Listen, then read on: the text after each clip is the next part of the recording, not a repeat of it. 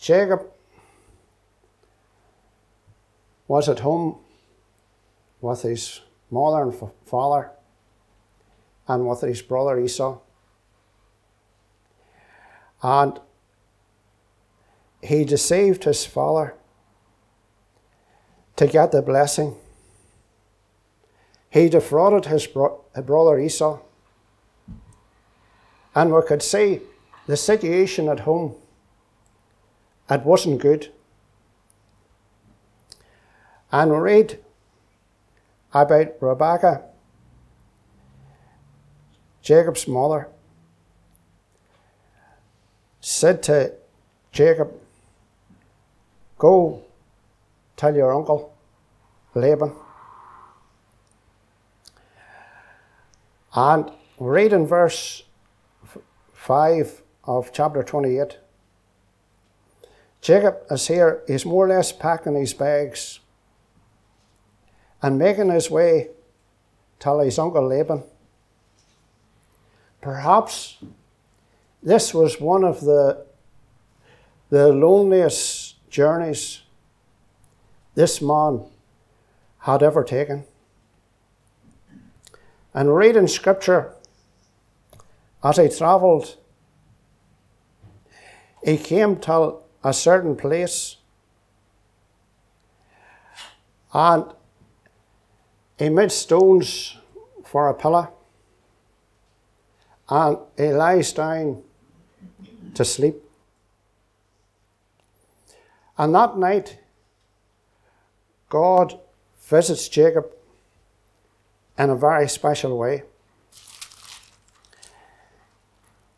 If we turn back to Genesis chapter 28 and verse 12, we read, "And he dreamed, and behold, a ladder set up on the earth, and the top of it reached to heaven. And behold, the angels of God ascending and descending on it. And behold, the Lord stood above it and said, I am the Lord God of Abraham thy father, and the God of Isaac. The land whereon thou liest, to thee will I give it, and to thy seed." We see that night God visits Jacob in a very special way. We read in verse 16 that Jacob awoke and he says these words, "Surely God is in this place." Jacob was very conscious of the presence of the Lord. God met with Jacob. You know, praise the Lord. Many of us here tonight would have that special meeting in each one of our individual lives where we met with the Lord. We can look back on that day and that moment where the Lord, He lifted us up out of the gutter of sin and set us upon the rock Christ Jesus. We can rejoice tonight that as far as the east is from the west, so far hath He removed our transgressions from us, never to be remembered any more.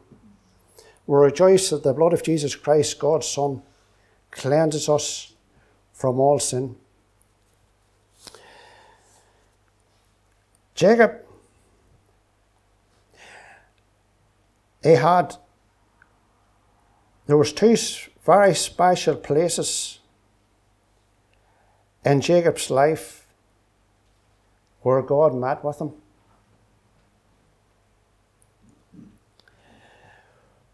One was Bethel, and the other was Jabbok, that place about the ladder where we just read. At Bethel, he saw the ladder, but at Jabbok, he saw the Lord.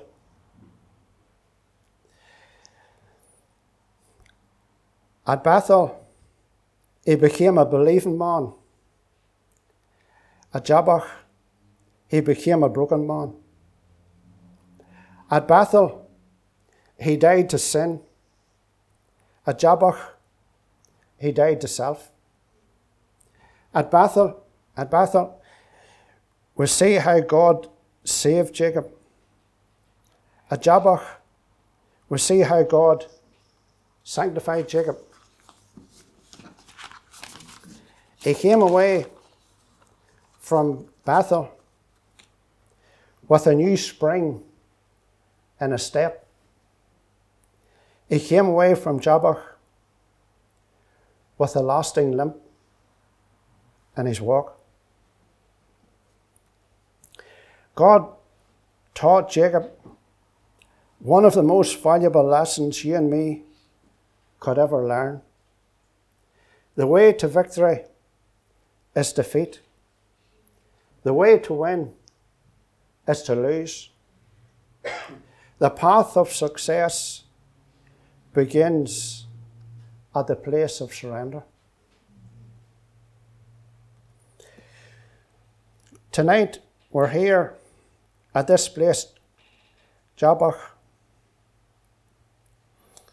20 years has passed,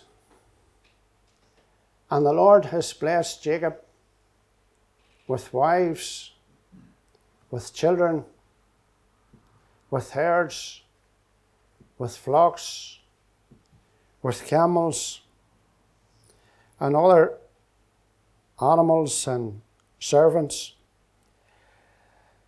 God has blessed him. But in Genesis chapter 31 and verse 3, the Lord said unto Jacob, Return unto the land of thy fathers and to thy kindred, and I will be with thee. And Jacob, he starts making his way back home. But as he returns home, the past is coming up before him.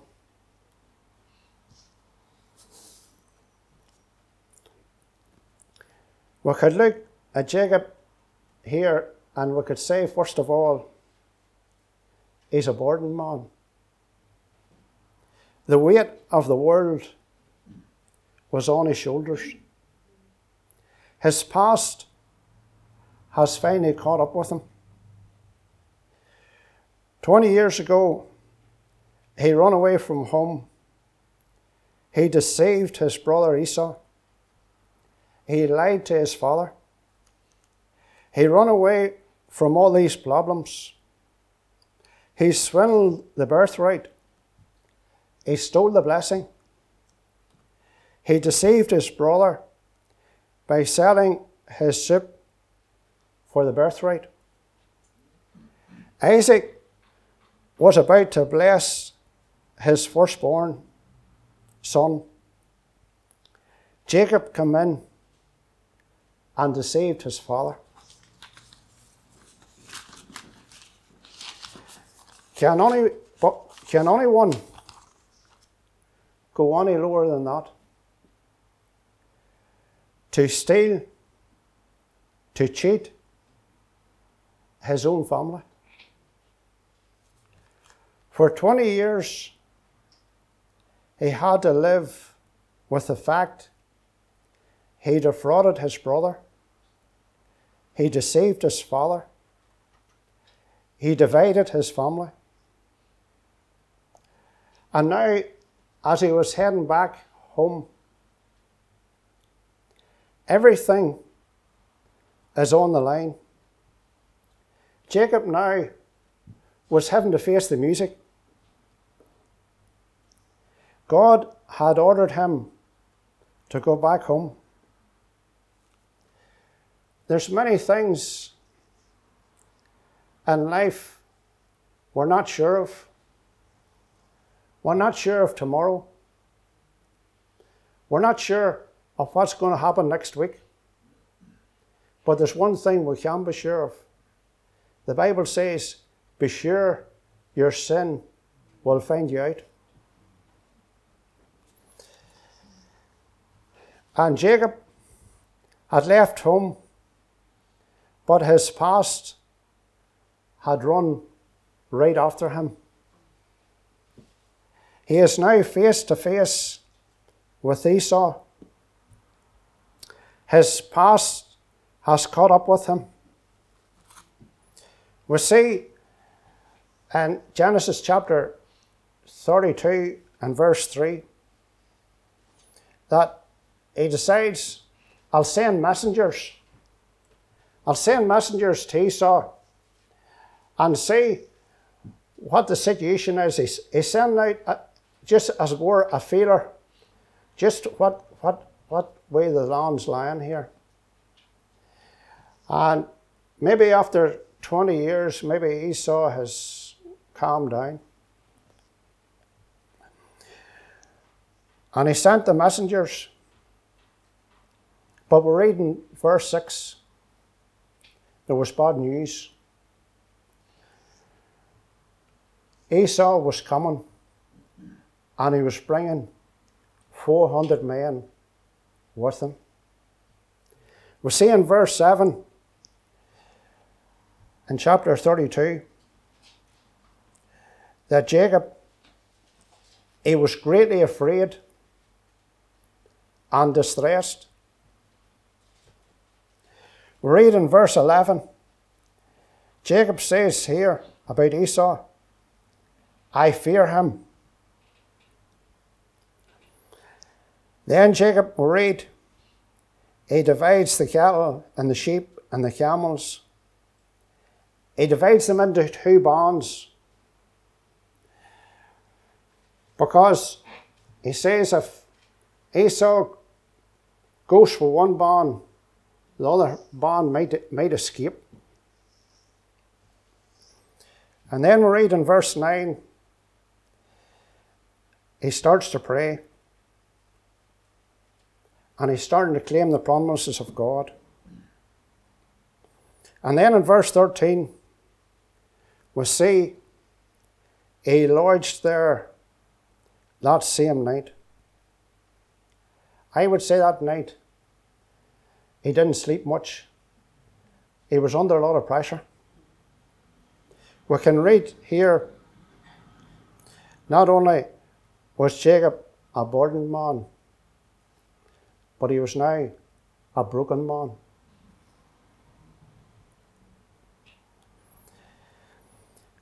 Then he decides in verse 13, he's going to try, as it were, to butter up Esau. I'll send him a present. We read in verse 20, I will appease him with the present that goeth before me. And he sent a present of some cattle and some camels and some sheep and some other animals and some servants. But there's no shortcuts with God.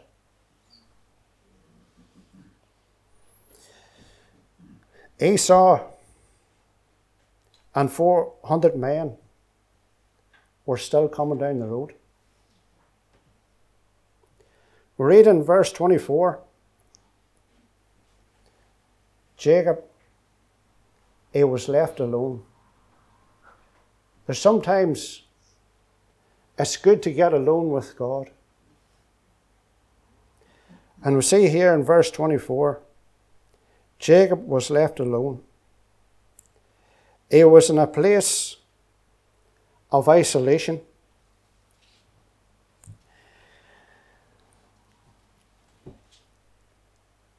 It doesn't say here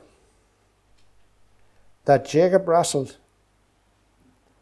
It says here, a man wrestled with Jacob. It is Christ that is wrestling with Jacob.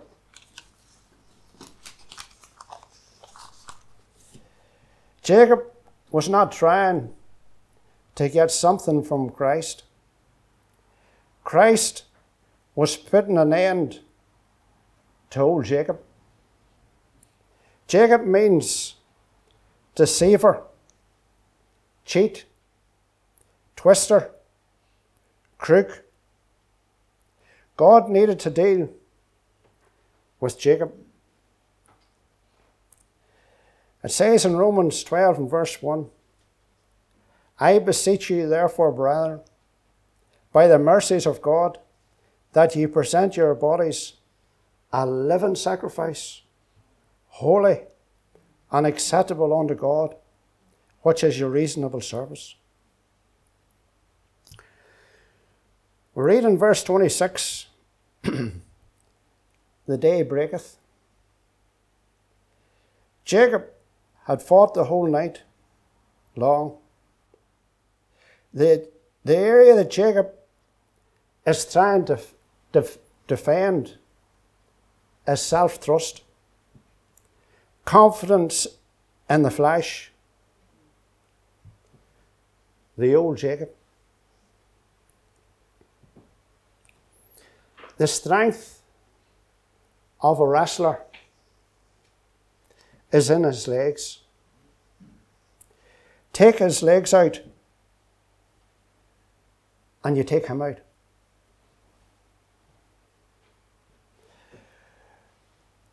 And we see here, God touches Jacob. God doesn't touch Jacob in his weakest place. He touches him in his strongest place. The Lord disabled him. The Lord weakened him. Jacob is brought to a place of desperation. No confidence in the flesh.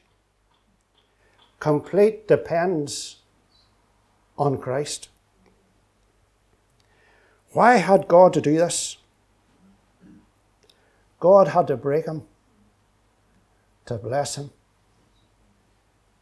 God had to cripple him before he could crown him. Us ourselves, when something's broken, it's useless. But you know, God uses broken things. In our home, we have supper every night. It just happened to be one night last week. I was sitting the cups on the table. And just as I was sitting one of the cups on the table, the holland broke. And as soon as that holland broke of that cup, you know, it was useless. I had to just take it to the bin and throw it in the bin. It was useless. But God uses broken things. We read in Jeremiah, break up your fallow ground. We read about the alabaster box of ointment. You know, it had to be broken. We read about the loaves as Christ was feeding the thousands. The loaves had to be broken. The ground had to be broken up to bring forth a crop, to bring forth a harvest. The alabaster box of ointment, it had to be broken. It had to be broken for the fragrance to fill the room. The loaves had to be broken to feed the multitude. It says in Psalm 51 and verse 17, the sacrifices of God are a broken spirit, a broken and contrite heart, thou wilt not despise. We'll notice something else here. In Genesis chapter 27 and 18, it says here,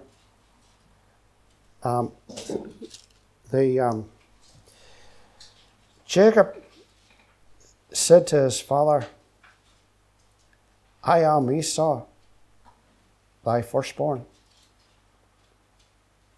But notice here what it says in verse 27 of chapter 32. The Lord asks Jacob, what is thy name? You know, the first time he told his father he was Esau. But now he's saying to the Lord, you know, I'm Jacob. I'm the real Jacob.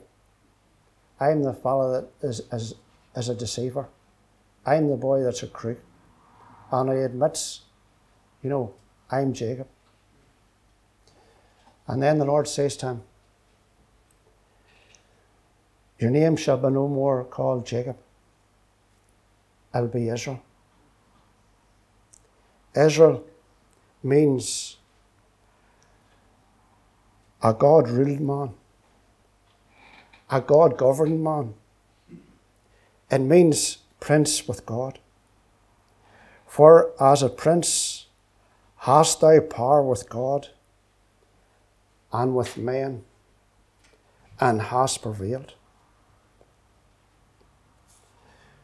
We read in verse 29 that he walked away a blessed man. God wants us to go out into this world and be a blessing. In verse 31, we read, the sun arose. It was the dawning of a new day. Do you want a new day in your life?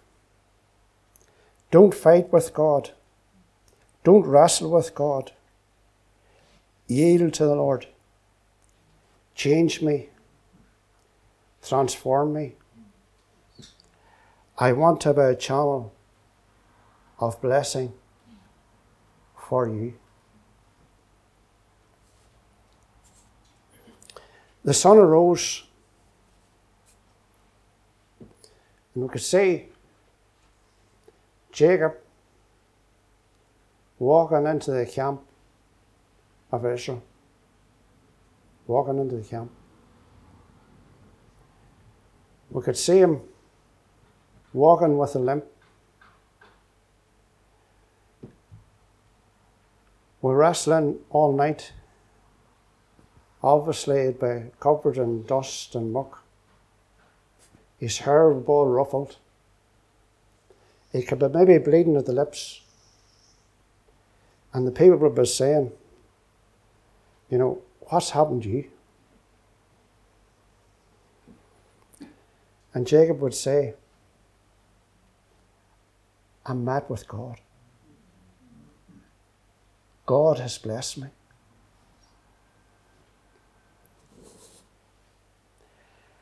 I have a new name. I have new desire. It's a new day. And I have a new walk. When God took care of his relationship with God, God took care of his relationship with Esau. We read in chapter 33 and verse 4 that Jacob and Esau, they embraced each other. It says in Proverbs 16 and verse 7, when a man's ways please the Lord, him even maketh even his enemies to be at peace with him.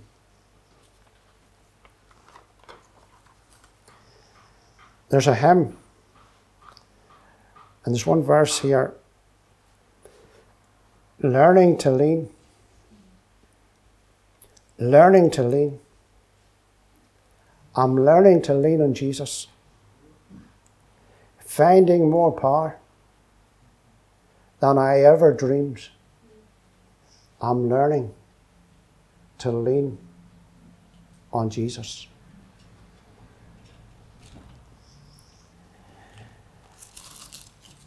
And chapter 32 and verse 26, I want to finish with this. It says here, and he said, let me go, for the day breaketh. And he said, I will not let thee go, except thou bless me. Tonight, as we go into prayer, we're holding on to the Lord.